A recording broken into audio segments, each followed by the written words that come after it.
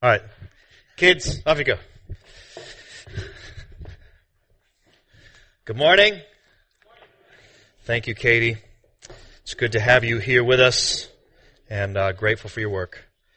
What a joy it is to think, sometimes, I don't know about you guys, but sometimes it's easy to think, is God doing anything in the world? And you hear testimonies like that and realize there's just one little tiny story in thousands upon thousands all over the world. God's doing amazing things right in front of us. We just have to have eyes to see it.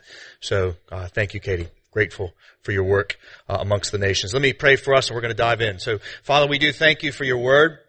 We thank you for rest. Lord, just as Katie was describing, God, thank you that the gospel tells us it's honest about us. We can't do enough good deeds. But Lord, thank you that you've supplied your Son so as to fill up what is lacking in us. So God, help us to rest in Him as we open up your word. In Jesus' name, amen. Well, I am hearing voices.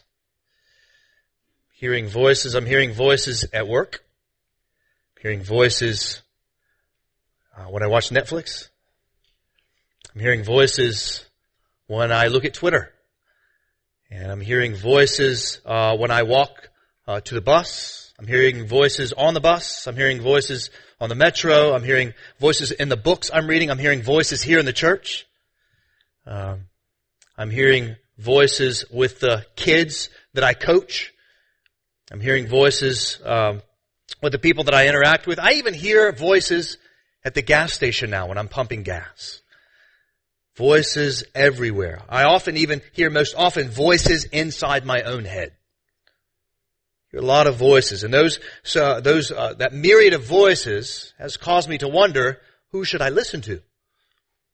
And even that myriad of voices has even caused me to sort of have some level of despondency, because they place all these expectations upon me.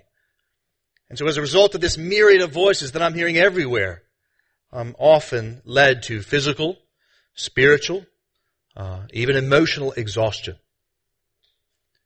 And apparently, I'm not the only one. According to a recent article in the USA Today, quote, "Everyone is exhausted and no, it's not getting better," it says. The article begins by saying that, quote, "The chaos of life and its collision with technology and tragedy has more of us feeling drained, frazzled, and emotionally overrun." The article then asks the question, what's to blame? And oh so unsatisfyingly, they say, well, the list is long and growing. They say, quote, "Wildfires, terror attacks, rising tensions with North Korea, racist rallies, political investigations, the nonstop barrage of tweets, more and more mass shootings from Las Vegas to Florida, a tsunami of sexual harassment accusations, the role of Russians in our elections, climate change, and on. Put together, it says, it's understandable why Americans are limping along and running out of gas." And I can tell you as a pastor, I feel this even more. All this stuff that sort of comes out in society. I feel the urge now to go and educate, I think a good urge, to go and educate myself on matters of sexuality and of gender roles and of racism and of abuse. Every time something new comes out, I feel the need to go and understand these things better so as to minister to others and understand them from a biblical perspective better. And that's in addition to the work I'm already doing of just praying for people, teaching the Bible, and trying to care for people in my own life. And so you and I, we are hearing a lot of voices. We're hearing a lot of voices. And those voices are creating expectations and demands upon us, which lead us into worry, anxiety, and exhaustion in order to try to keep up with it all. And the great thing is God's Word, when we open it up, speaks directly into this. The passage this morning speaks directly into this. And let me just say, guys, this morning, as I've been preparing for this passage this week, I've been especially attentive to the need of us to understand this. One of the things I hear from you most often is how exhausted you are, how busy you are, how full you are. And so I'm hopeful, and I have been prayerful, that the Lord would use this time in His Word to give us some rest, to give us some sort of peace amidst all of this exhaustion. So let's turn now to the Word. Take a look at Luke chapter 6. It's on page 861 of those black Bibles that are in front of you. Luke chapter 6, verse 1.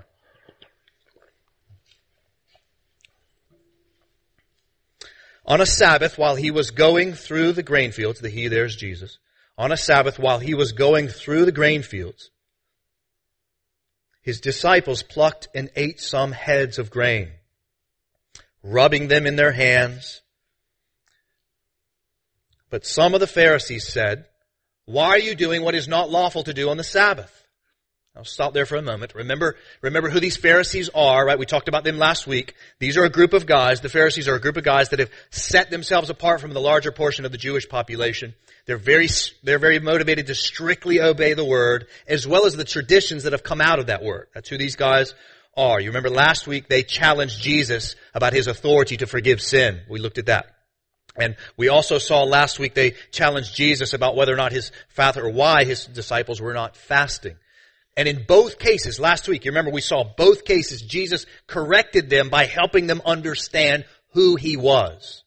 All right? And so remember last week we saw that he was able to heal the lame man and forgive the sin because he was the Son of Man who had the authority to forgive sin. And remember we saw that he told them about being the bridegroom, that he was the bridegroom, therefore there was no need to fast since the bridegroom was with them. And then remember he gave those three parables. That essentially the main point of those was you can't try to fit Jesus into your own system. You can't try to fit him into the old covenant, even though it's related to the old covenant. You can't try to fit him into whatever system you want him to. He is the way and the truth and the life, and so he is the truth. You try to fit him into any other system, it will tear, it will burst. We might say it might lead you to exhaustion. So this passage comes right after that, and here we find the Pharisees, they still don't get it. They're still trying to fit him into their system, not into Christ himself and who he is. And the reason is, again, because they don't understand who Jesus is or why he's come. And the problem in the eyes of these Pharisees as it relates to this passage is these disciples plucking some grain. I even think Luke is very illustrative here in rubbing it together and eating it on the Sabbath. That would be, they're interpreting that as work, and therefore they're disobeying the Sabbath. Now, for those of you that are unfamiliar, the Sabbath was part of the covenant that God made with Israel. It's embodied in the fourth command of those well-known 10 commandments. You can read about it here in Exodus chapter 20, verses 8 to 10. Here's what it says. Remember the Sabbath day. This is the Lord teaching the Sabbath. Remember the Sabbath day to keep it holy. 6 days you shall labor and do all your work, but the seventh day, which would have been a Saturday, is a Sabbath to the Lord your God. On it you shall not do any work, you or your son or your daughter or your male servant or your female servant or your livestock or the sojourner who is within your gates. For in 6 days the Lord made the heaven and the earth and the sea and all that is in them, and rested on the seventh day. Therefore the Lord blessed the Sabbath day and made it holy. So in short, the Jews were to not work on that Saturday. They were to not work. They were to stop working and to rest. And so therefore it was not just the absence of work that they were supposed to do. There was the absence of something, work, but there was also the presence of something. Absence of something, no work. The presence of something, and that is rest and redemption. See, Moses is the main guy leading God's people out into the land, but he cannot go into the land. And just before the Jews go into the land in the Old Testament, Moses reiterates those 10 commandments, and he says this in relation to the Sabbath day in Deuteronomy chapter 5. Here's what it says. This is Moses, again, in verse 12, Deuteronomy 5:12, he references the observation of the Sabbath. And then in verse 15, he says, in relation to the Sabbath, you shall remember that you were a slave in the land of Egypt, and the Lord your God brought you out from there with a mighty hand and outstretched arm. So the Sabbath was meant to be the absence of work and the presence of contemplation, presence of remembrance, presence of meditation for what the Lord had done for them. So y'all, you put that, file it away for a moment, hang on to it, got it? We're going to come back to that at the end of the sermon. So hang on right there. But here we see the Pharisees understand Jesus' disciples to be breaking these Sabbath laws. It is believed that these Pharisees saw that the law was being broken, again, in that they were working by picking that grain and rubbing it and eating it. So the Pharisees then question Jesus' disciples, and then we get Jesus' response in verse 3. And Jesus answered them, have you not read what David did when he was hungry? He and those who were with him, how he entered the house of God and took and ate the bread of the presence, which is not lawful for any but the priests to eat, and also gave it to those who were with him. And he said to them, the Son of Man is the Lord of the Sabbath. Now, first off, don't you love how Jesus steps in for his disciples? I just love this about Jesus. Notice the passage says the Pharisees charged the disciples, and Jesus kind of comes up and is like, listen, boys, I got this one. Y'all just step aside. Right? He comes. That's what Jesus is like. He cares for his own people. Right? And Jesus says, he refers to this event with David. He refers to an event that you can read about in 1 Samuel chapter 21. 1 Samuel 21, which is an earlier part of the Bible. Which, by the way, reminds us yet again that Jesus believes the Bible. He follows the Bible. He submits to the Bible. But here he recounts this story that the Pharisees would have known really well. And this is the story of when the Lord's anointed king, David, he's on the run from this guy named Saul, who was the rogue king of Israel at the time. And in the process of that, he goes to the temple and he eats the bread of the presence, which was bread, as it says, that only the priest could eat. David was not a priest. And yet he eats it, and he not only eats it, but he also gives it to his pals there that are with him to eat. And so the Lord's anointed king was able to eat this bread. Right? It was only to be eaten by priests. But then Jesus moves from that story in verse 5, and then he refers to himself. The Son of Man is the Lord of the Sabbath. So guys, this is a massive claim, what Jesus is saying here. Massive claim. Don't let anybody tell you that Jesus understood himself to be a good teacher, a prophet, or something like that, a good example. By him making this claim, he is making a massive claim. So first off, let's evaluate that claim. Now, he is the Son of Man, the Lord of the Sabbath. So let's evaluate that. First off, he uses his favorite title for himself, Son of Man. All right, so that's used, he'll use it 26 times in the book of Luke. It's a reference to the prophecy of Daniel back in chapter 7 of Daniel, verse 13 and 14, where it says there in Daniel 7, 13 and 14, Old Testament, one like a Son of Man is going to come. All dominion is going to be given to him. He's going to have a kingdom that cannot be overcome. And Jesus is saying, I'm that guy. I'm the answer to that prophecy. When he says, the Son of Man is the Lord of the Sabbath, he's referring to himself as that. But secondly, Jesus claims to not only be the Son of Man, but also the Son of Man we see is the Lord of the Sabbath.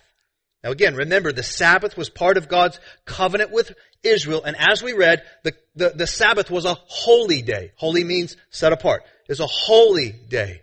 A day set apart for the Lord. And so Jesus is saying that holy day does not rule over me. I rule over it. Huge claim. Huge claim. Jesus is saying that he is the king of a holy day. Yet again, if you're looking for more evidence as Christ being the Son of God, there you go. Jesus understands himself to govern the Sabbath, not have the Sabbath govern him.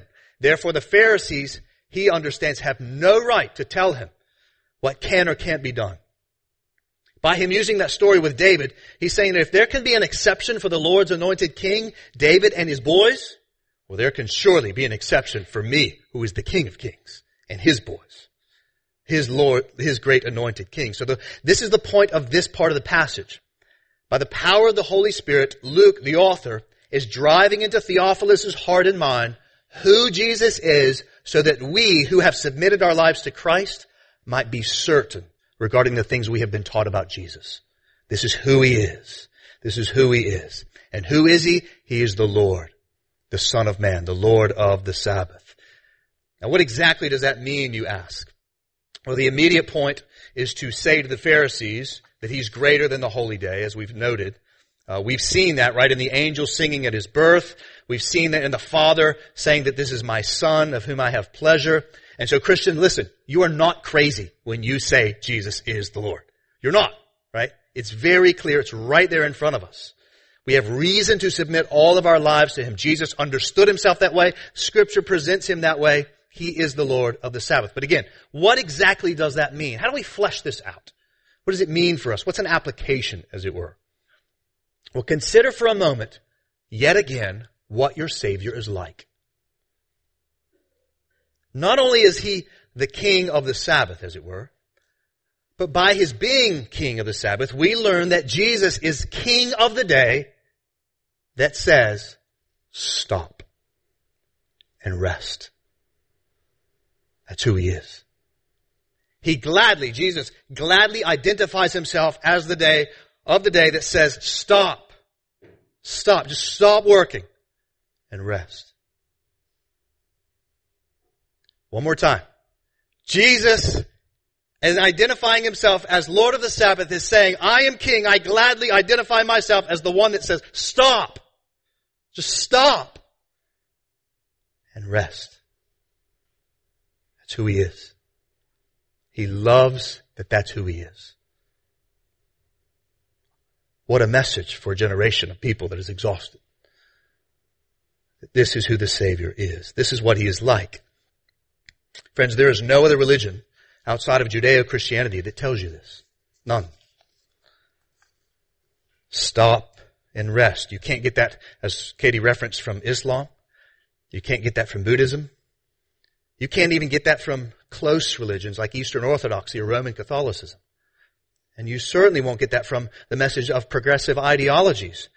Their message is the opposite of stopping and resting. It's work, work, work. We got to keep up the momentum. We can't get left behind. We got to keep going. Jesus is the Lord of the Sabbath. This is who Jesus is, the King of the holy day that says stop and rest. And that alone, there's all kinds of things that we could chew on right there. But what comes next tells us more about Jesus and what he intends to do as Lord of the Sabbath. So far we've seen that he is the Lord of the Sabbath, that he gladly identifies himself with that day. He is divine because he's over a holy day, and he intends to tell us to stop and rest. But what does he intend to do in that rest? What is he going to do? Well, that's what comes next. Look at verse 6. This is going to answer what he intends to do in having us stop and rest. Verse 6. On another Sabbath, he entered the synagogue and was teaching. And a man was there whose right hand was withered. And the scribes and the Pharisees watched him to see whether he would heal on the Sabbath, so that they might find a reason to accuse him. But he knew their thoughts. And he said to the man with the withered hand, come and stand here. And he rose and stood there. And Jesus said to them, I ask you, is it lawful on the Sabbath to do good or to do harm, to save life or to destroy it? And after looking around at them all, he said to him, stretch out your hand. And he did so, and his hand was restored. But they were filled with fury and discussed with one another what they might do to Jesus. Okay, so here the Pharisees are up to their tricks again. They show up to church, as it were, sort of not trying to grow in their love for God, just trying to understand the Word and live in light of it. They show up to church, they show up to the synagogue in order to try to take Jesus and his ministry down. That's what they're doing there. And by the way, that still happens today. Maybe you're here for that reason this morning. You're not here to learn about love, loving God, loving neighbor, but you want to take Jesus and his ministry down. These guys, it's 2,000 years old, that kind of mindset. Still going on. But regardless, these guys, they've shown up to kind of use the old Sabbath laws to try to take Jesus down. And so showing Jesus' divinity yet again, he shows their thought, he knows their thoughts, and he then brings the man up. I love that Jesus is like this. He's like, oh, you guys are thinking about that. Well, let's just bring that whole thing you're thinking about front and center. Right? He brings the dude up in front of him, and he asks the great and provocative question, is it lawful to do good or to do bad on the Sabbath? What do you guys think? I mean, how do you answer that question, right? The obvious answer there, but we actually learn in a parallel account, we learn that he looks around in the book of Mark, as another book in the New Testament. It says that he asked that question, and then he looked around at them in anger. Brings them up, good or bad on the Sabbath. What do you guys think? And Jesus internally is what do you think, guys? Come on. That's sort of his mentality. He's ticked off. Now, why is Jesus so ticked off at these guys? This is critical for us to understand. This is huge. The reason why Jesus is so upset is because these Pharisees are taking the Word of God that was meant to give life, even a day, the Sabbath, a day that was meant to give life, and they are using it in order to take life. That's why Jesus is so angry. taking the Sabbath, the Word of God, the teaching, and they're using it to twist it, to contort it, to take life from people, instead of using it to give life to people. And so Jesus illustrates what's supposed to be done. He tells the man to stretch out his hand, and by his word the man is healed. And look what happens to those Pharisees. How do they respond? They get upset. Right? Instead of being happy that the man's hand is restored, instead of being happy that the Lord of the Sabbath is there and He's healing them, they're furious at Jesus. And why is it the Pharisees are upset? Well, because Jesus isn't following their rules. It's not because they weren't following. What they did was, guys, they were abusing the Word. And they were upset that Jesus wasn't following their rules. And why is it Jesus is upset? Because their rules entail using God's Word, abusing it, twisting it to take life instead of renew and restore life, which is what the Sabbath is supposed to do. This real healing, friends, describes the ministry of Jesus, but in particular, since the context is the Sabbath, it illustrates for us the real healing that the Sabbath was intended to do for us.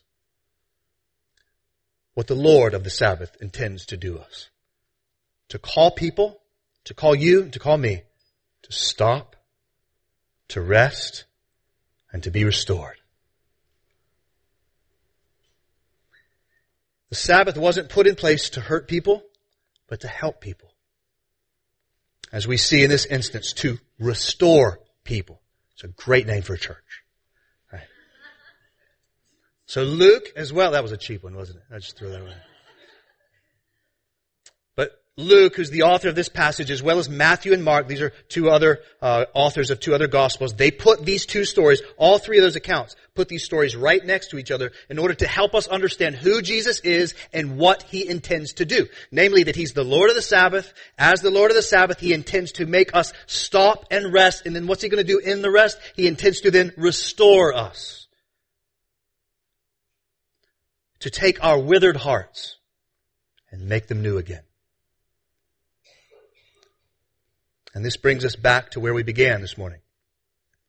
How many of you would describe yourself as exhausted? Yes, all the hands going up. I'm with you. How many of you are hearing all of these voices, and as a result, you're being slowly worn down? That'd be me. How many of you have hearts as a result that are withering away? The answer, friend, is to go to Jesus. Go to the Lord of the Sabbath. Stop working. Rest. Be restored in His presence. Now, I know that when I say that, I know what many of you are thinking. Nathan, that sounds good from a pulpit. And it's even peaceful to hear. But what does that mean exactly? What does that look like? How do I do that? So here's what I want to do with the remaining portion of our time. I want to try and represent all of those voices that we're hearing and show how their collective voice is wearing us down and exhausting us. And then I want to come back in right after that and show a little more practically, I'll kind of work down a little more practically as to how Jesus is our rest and how we enter into that rest and are restored. You with me? That's what we're going to do. So we're going to kind of take the collective voices. I'm going to represent those collective voices, how they're withering us down. Then I'm going to come back in and show how Jesus means for us to stop, to rest, and be restored. That's what we're going to do. And just to kind of alert you, especially those of you that are used to being here, I'm going to kind of swerve away from the text for a little while. But trust me, we're going to come back in hopefully for a smooth landing. All right, at the end. We're going to come back into the Word. So first, let's talk about those voices. See, I think most of us haven't taken the time to realize why we're exhausted. We don't take the time to actually think, why am I so exhausted? I'm going to give you a couple reasons. I'm going to give you two kind of broad, abstract reasons and maybe one more personalized reasons. These are not all the reasons, but they are just some of the reasons. And so one of those two abstract voices that I'm going to represent for us is an obvious one, technology. This is one way in which we are being exhausted. Now, the average adult in America spends somewhere between 11 and 12 hours a day on screens. Computer, phone, tablets, or TVs. 11 to 12. By the way, there's 24 hours in a day, if y'all didn't know that. That's a lot of hours. As a result, the average American adult consumes then 5 times more information in a given day than our counterparts 33 years ago in 1986. We consume, therefore, as a result of all the screen time, 5 times more information in a given day. And by the way, this is from a report that was produced 8 years ago. So it's probably more now. So just to think about that, in 1986, the average adult received the equivalent of about 40 newspapers of information per day. 1986, the equivalent, 40 newspapers of information a day. In 2011, we were being hit with information that is the equivalent of 174 newspapers each day. Our minds, friends, are amazing things, and they are able to adapt, but they cannot possibly process that much information. Which explains, in part, why we're so mentally fatigued. But also, staying under technology, on average, we are picking up our phones some 60 times a day. And when we pick up our phones, on average, we will look at them, for studies show, for just under a minute and a half. And as if this is not enough, just consider the content that we are looking at on those phones. Think about how often we flip from one app or one image to the next. Scrolling. Then consider how many advertisements or other links within those things that we're looking at there are, and how easy it is to switch inside of them. And then think about those text messages that come in as you're looking at that stuff, or the notifications of your whatever news app or thing that's coming in as you're looking at all those. So this explains in part why we're so distracted. Right? It's why it's difficult for you to listen to, say, a 45-minute sermon and not look at your phone. Right? You're tempted right now, aren't you? So in part, technology explains why we are mentally fatigued, why we're so distracted, and then one more under technology. Technology can also describe why we're so discontented. Just think about the ways that social media and the access to goods and services can play upon our insecurities or desires. This is so true in the Christmas season. If you watch your Instagram feed, you'll see friends and their sort of travel experiences or the pictures of the great food at this great restaurant, right? And you'll either want that or busy discontented with your ramen noodles or, the vacation you took to Daytona Beach instead of going to wherever, and you'll kind of feel this need to kind of keep up. Or you'll go to other places like Amazon.com or Nike or Pinterest, and you'll learn about 100 things that you didn't even know existed that suddenly you now want, right? Or you're aware of stuff that now the thing that you do have, like you see, you need to upgrade that, right? Or thirdly, you'll access impure services that will play upon sensuality in such a way as to corrode your view of other image bearers, damaging your view of beauty, purity. So in short, internet-based technology is not the reason, hear me, is not the reason for these problems, since they have existed before technology came into existence. But technology has increasingly given rise to these things. Mental fatigue as a result of overwhelming amounts of information, distraction from the people and places that are around us, and discontentment with what God has given us. These voices are overwhelming us and leading us into exhaustion. But now a second voice. Work. Work, we know as Christians, is good. God worked, and it was good. The book of Proverbs talks time and again about the importance of work. The Bible commands us to work and to work unto the Lord, for this is pleasing in God's sight. And while it is so easy to kind of pick on a lot of you guys for overworking, so many of you do great things that make our world a better place. And I just want to thank God for you.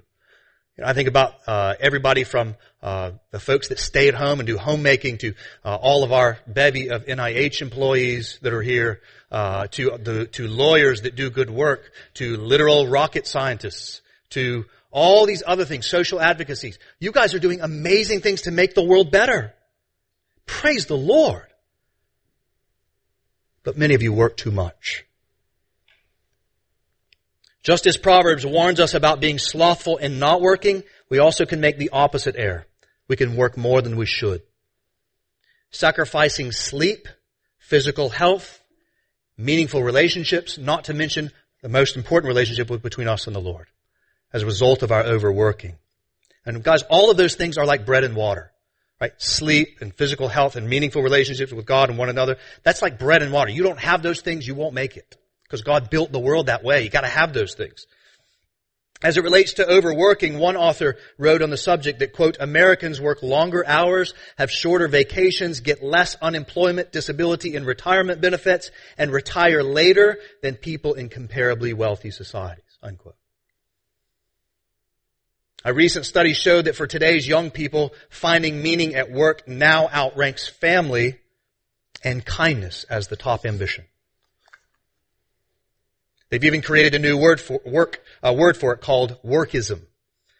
It's when work becomes a kind of religion. It's part of who we are. It's where our identities are grounded. I love how author Os Guinness puts it in his book on calling, a great book. He says that when it comes to this notion of calling upon our lives, there's the Catholic distortion and the Protestant distortion. He says the Catholic distortion of calling is that when we say calling is only reserved for folks like me, they get paid to be religious, right? That's the Catholic distortion. The Protestant distortion, which would be ours, is when we understand our calling to be reserved to what we do, our jobs. Our jobs become our identities, and as a result, we work too much.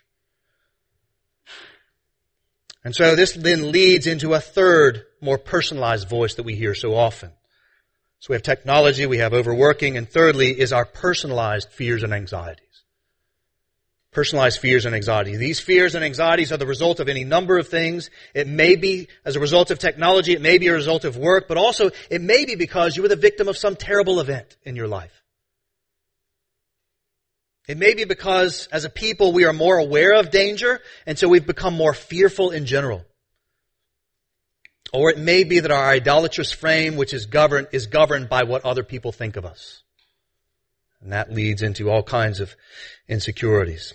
But whatever it may be, as people, while we have more financial and educational security than we've ever had, we've grown more lonely, more anxious, and more fearful. This then leads us to place our hopes in things that will help us overcome those fears and insecurities. So we place our hopes in more financial security or more material possessions, or we place our hopes in certain kinds of relationships like a spouse or children or even the perfect church that doesn't exist and tell you if you think it does, when you get there you mess it up, right? And while these things are not bad, these things in and of themselves are not bad, many of them quite good, important, placing our hopes in those things will only create more despondency. Only increase the exhaustion that we're already experiencing. So from technology to overworking to personalized fears and anxieties, we might begin to understand our exhaustion. There are two major ways in which I think the world is sort of calling us to respond to this. Two major ways to respond to this exhaustion that we're seeing out in our society. Like the Pharisees, one side would say, well listen, if you perform the word better, if you're a better Christian, or you're more faithful, more religious, if you can do that, if you read your Bible more, give to the church a bunch, don't go to church all the time, feed the poor, these kinds of things. You do that enough, then you'll have rest. You'll have peace. The other response is similar to the Pharisees, but from the other side. It says that if you work hard enough to find your true and authentic self, then you'll have peace. Whatever that may mean. Find the right job for you. Advocate for the right things. Take a little bit of this spirituality, that spirituality. Whatever works for you. Do the kinds of things that you like in your free time. Then you'll find your authentic self. Then you'll find rest. But friends, the reality is both of those messages are wrong. Want to know why? One real simple reason. Because both of them depend upon you to get it done. And you can't do it. I can't do it. We are bad performers. We might have a good week and a bad week. Maybe when you heard Katie talk about that sort of, when I heard her say that sort of scales, are we so different than them? Whether we're religious or irreligious. We're just the same. So when we rely upon our performance, it will go bad on us. Remember why Jesus was so upset with those Pharisees. Do you remember? Those Pharisees had taken the Sabbath, something that was meant to give life, and they were using it instead to take life. And the way that they did that was by painstakingly measuring Jesus and his disciples' performance of the law. Instead of focusing on the life-giving elements of the Sabbath, they twisted it and contorted it in such a way as to make man work for the Sabbath, instead of having the Sabbath work for man, as the Lord intended. In other words, they took the Sabbath, the Pharisees took the Sabbath, and they turned it into a demanding employer, when it was supposed to give life. Trusting in yourself to perform well enough, no matter what that worldview might be, trusting in yourself to perform well enough and have all the right circumstances lead you into the good life of rest will never work. It never has. Never has. The world has been trying for thousands of years and it's never worked. Not once. And so you ask the question, all right, Nathan, how do I find rest? Well, that's where I want to finish up. If rest for our exhausted souls is not found in performing the law, or performing our true selves, then what is it?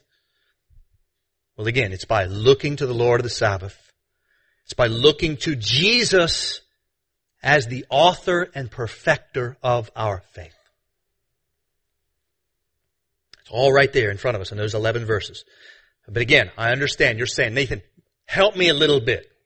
I've seen this sort of stuff, the voices, I've seen that. So help me understand what it looks like to look to Jesus as Lord of the Sabbath to give me rest. Work that out a little bit, all right? I'm going to give you 3 brief ways as to how Jesus is our rest, 4 practical ways how to enter into Jesus and be restored. Here we go. They're going to go quick. Stay with me. How is it Jesus is the Lord of the Sabbath? How is it Jesus is our rest? How is it we might say Jesus fulfills the 4th command? Here we go. Look back, look up, look forward. What do I mean by look back? First off, look back. Look back where? You know this. At the cross of Christ. Look back at the cross of Christ. I'm so thankful to the saints of Temple Baptist, how they put this, they have this, you see this cross that sits right in the center. We look back, like I'm looking back at the cross. Our exhaustion is ultimately a result of our rebellion against God. That's where our exhaustion ultimately comes from. It's a result of our attempts to go our own way to find rest without God. Or at least to use Jesus like a lucky rabbit's foot or a spiritual Red Bull to accomplish our own dreams and visions. And that, friend, is why Jesus came. To pay the debt of our sin that has caused all of this exhaustion. You guys remember that passage from last week, Luke 5:32? Jesus says, I have not come to call the righteous, but sinners to repentance. Think about that this Christmas season. He came to call sinners to repentance. Jesus came not to call people that don't think they need Him. Nor did He come to call people that just want to use Him. He came to call people that were desperate for grace.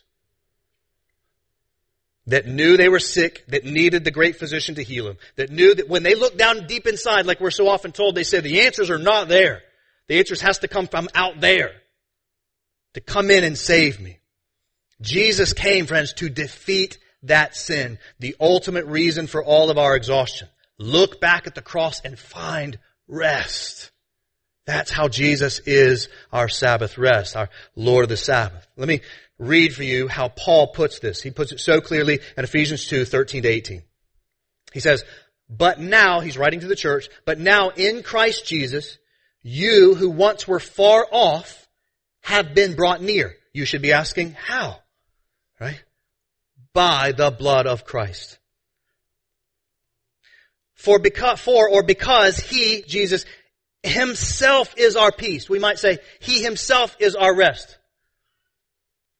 Who has made us both one and has broken down in His flesh the dividing wall of hostility by abolishing the law of commandments expressed in ordinances, that He might create in Himself one new man in place of the two, so making peace. So making, we might say, rest.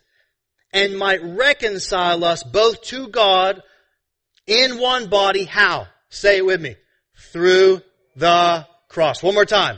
Through the cross. Look back to the cross to find your rest. That's how Jesus is the Lord of the Sabbath. He, thereby killing the hostility. And He came and preached peace to you who were far off and peace to those who were near. For through Him we both have access in one Spirit to the Father. Find rest for your rebellion by looking back to Christ on the cross. Jesus is the Lord of the Sabbath rest because He has put rest to the hostility of our sin there. 2, look up and find rest. That is, look up to where Christ is seated at the right hand of God, representing your righteousness. We are not measured by our work. God always looks at His children over His right hand. The rest of your righteousness is found in Christ as He is seated at the right hand of the Father. Therefore, we no longer have to work for our rest, since Jesus has already performed it for us. Jesus has done it all. He sits. What do you do after you're done working? You sit. He sits at the right hand of the Father, pleading the merits of His performance of the law, His blood on your behalf. And because He does, beloved, you no longer have to be like these Pharisees and earn your way to heaven. You are already in the Son by grace through faith. So look up. Let me give you a verse to this. Colossians 3. Let's put some Bible on this. Colossians 3, 1-4. If then you have been raised with Christ, seek the things that are above, where Christ is, here's the word, seated at the right hand of God. Set your minds on things that are above, not on things that are on the earth, for you have died and your life is hidden with Christ in God. When Christ, who is your life, appears, then you will also appear with Him in glory. And so, friends, Jesus has fulfilled the law. You no longer have to. Such good news.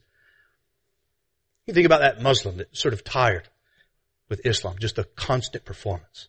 There are Christian churches that open up the Bible and lead you to believe that you have to do better in order to find righteousness. And that's just not the gospel. Jesus has performed our work, and so therefore He has sat down at the right hand of the Father. So we look up and we're reminded that it's not our work that makes us acceptable to God. It's Jesus who has finished, and so He sat down.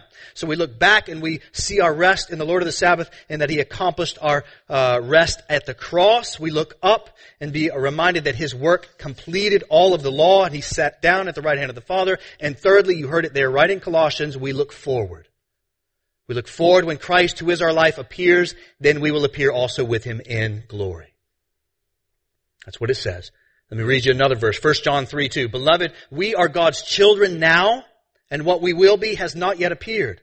But we know that when He appears, we shall be like Him, because we shall see Him as He is. Brothers and sisters, that day's coming. A day is going to come from that eastern sky when Christ will return, and we will see Him. And we, 1 John 3 says, we will be like Him. Perfect. Bodies will raise. Perfect. No more exhaustion. We'll be like Him. All of our sinful habits, all of our exhaustion will wither away like that guy's hand in a moment when Jesus returns. And we will finally enter into our forever rest. That, guys, is the final chapter of redemption. And we know that that day is going to come because all the other chapters have been accomplished. There's only one left to be written, one left to be accomplished, and that's when Jesus returns. So we know it's going to come. And that's the day that we wait for, our final and forever rest in the New Jerusalem. Jesus is the Lord of the Sabbath. He is our rest. When we look back at the cross, see our sin is paid for in full. When we look up and see Him at the right hand of God, resting in His performance of the law, pleading it on our behalf. And thirdly, we look forward to the day when Christ will return in all of His glory and we will be ushered into the new and forever rest of the New Jerusalem. And all of our strivings will come to an end. But we all know we're not there yet. We're still left to struggle here, which is why the author in Hebrews says, after talking about the fact that Jesus is our rest, he says in Hebrews 4:11, let us therefore, this is not the word we were hoping to read, strive to enter into that rest. So how do we do that? This is the question that I asked 25 minutes ago, that you've been waiting on. So we've talked about how Jesus is the Lord of the Sabbath. We've talked about what He intends to do on that Sabbath, restore us. We've shown the kind of voices that are causing, in part, some of the exhaustion. We've seen now how Jesus is our rest, Lord of Sabbath. So now, finally, how do we enter into, more practically, how do I enter into that and get restored? 4 ways. 1, repent and believe on Jesus. I don't want to assume that everybody in this room, in a room this size, 130, 140 folks, I'm assuming there are a number of you that have not done that. You've not trusted in Jesus. You've not turned from your sin. You're trying to pay your sin off. Or you've just used Jesus to kind of get your own dream and vision. Listen, friend, turn from your sin. Trust in Jesus' sacrifice wholly to save you and to reconcile you to God and enter into His justice. Turn from sin. Trust in Jesus, the author of your salvation. His sacrifice on the cross, His resurrection. Repent, believe on Him. If you want to do that, come talk to me after service. Second way we enter into that rest. That's the forever rest. That's how you get in, as it were. By grace through faith in Jesus. Second, for those of us that have believed, keep the Sabbath. Maybe you weren't expecting that one. I thought that was the one, Nathan, we don't do anymore. Right? The Sabbath keeping's got to be one of the least taught topics in all of modern day evangelicalism. Nobody ever talks about it. You ever notice that? Hoping in heaven and Sabbath keeping. Nobody talks about those two things. We gladly uphold the other 9 commandments, but what about that one? Well, it's true that Jesus is our rest. But friends, I believe that there is an element in which that Sabbath is still in order. That command is still in order. Just like the other 9 are. Jesus is our Sabbath rest. He is the Lord of the Sabbath, but the Sabbath is still in order. So how do we enter into that? How do we keep the Sabbath?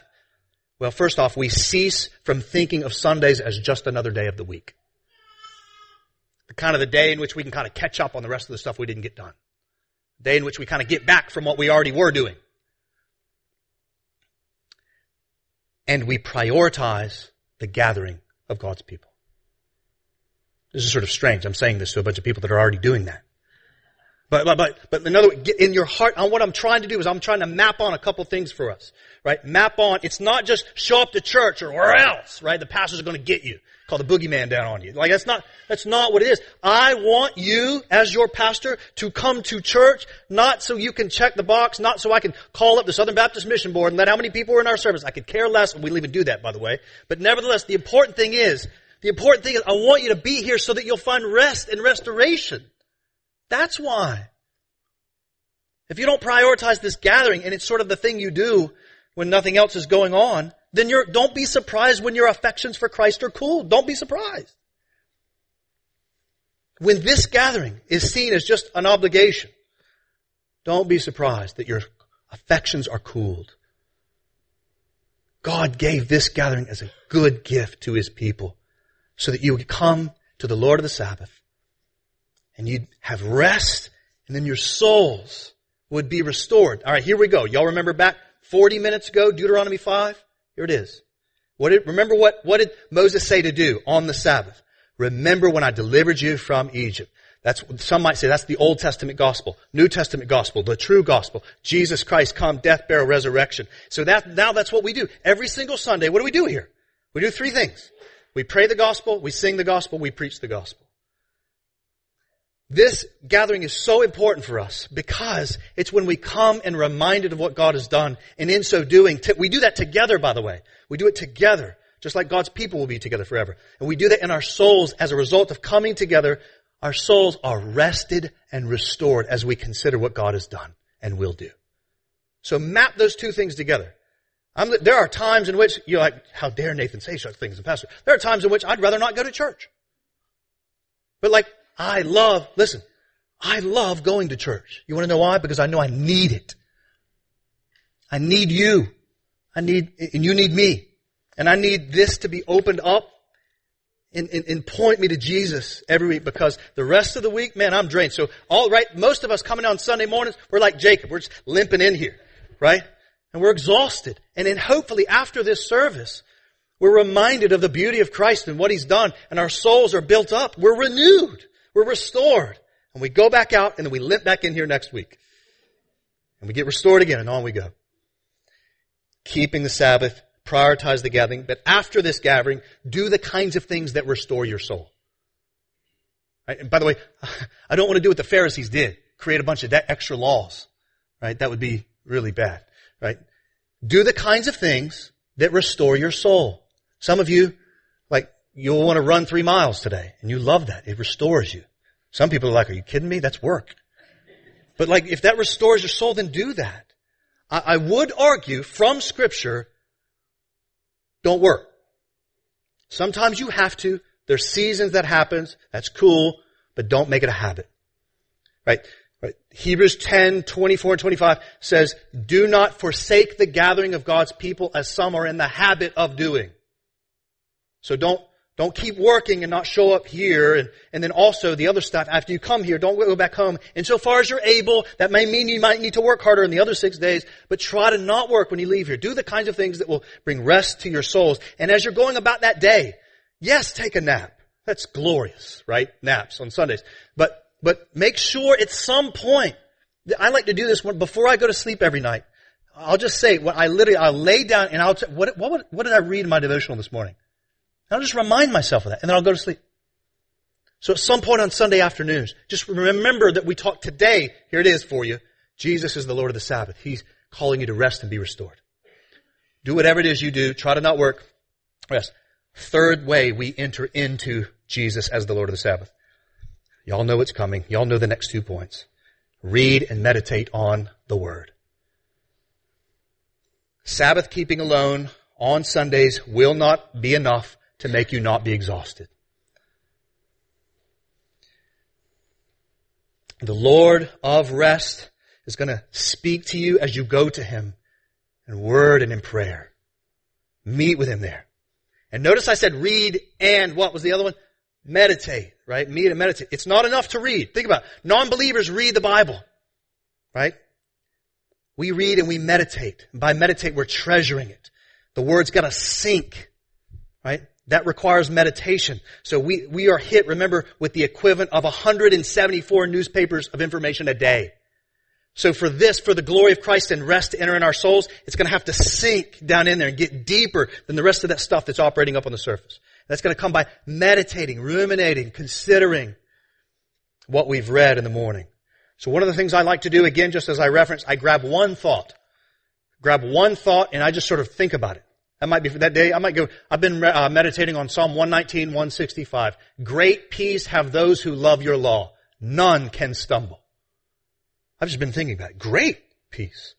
Great peace have those who love. Do I love your law? Man, Jesus loved your law. He had great peace. I'm just thinking about these things. When I'm walking to the bus, at your job, just look out the window. Just take 30 seconds. Look out the window and think about it. When you're on the metro, just sort of try to think about these things. When you have lunch, talk about it. Pray that.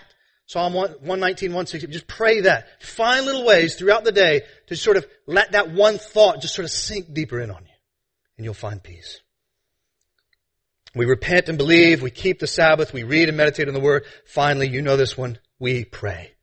In other words, that's how we go to Jesus. We pray. Look at verse 12. We'll think about this more next week. I'm landing the plane. See what it says there? In these days, right after the very next verse, he went out to the mountain to pray, and all night he continued in prayer. This is in advance of a major decision. We'll think more about this next week. He prayed. If you're anything like me, one of the first things that goes when you get busy is prayer. A lot of us still take the time to read, but that's easier. It's harder to pray. It requires slowing down, being attentive to the work of the Spirit. It requires stillness, requires contemplation. But folks, if we are prayerless, that means that we are faithless. Prayer is the exercise of faith. Prayer says, I need you. So if we don't pray, we don't exercise faith. And if we don't exercise faith, then who we trusting in? If we're not praying, that means we're trusting in somebody, and oftentimes that means me, which explains probably more than anything else why I'm so exhausted. We trust ourselves too much, and we don't trust the Lord enough in prayer. So, beloved, if you are going to enter into the rest of your Redeemer and be restored, if you're going to know and go to the Lord of the Sabbath, you're going to have to strive to meet with Him in prayer, make it like a sixth sense. It doesn't have to be that 30 minutes in the morning. It can be just collectively throughout the day. Jesus has got to be in every room and every circumstance. You've got to lean upon Him for strength if you're going to find rest for your souls. These are just some of the ways. I could mention more that you enter into the Lord as the Sabbath, as your rest. And so, beloved, look to Him, treasure Him, find rest in Him as He seeks to restore us. and make us right again until He comes. Let's pray together.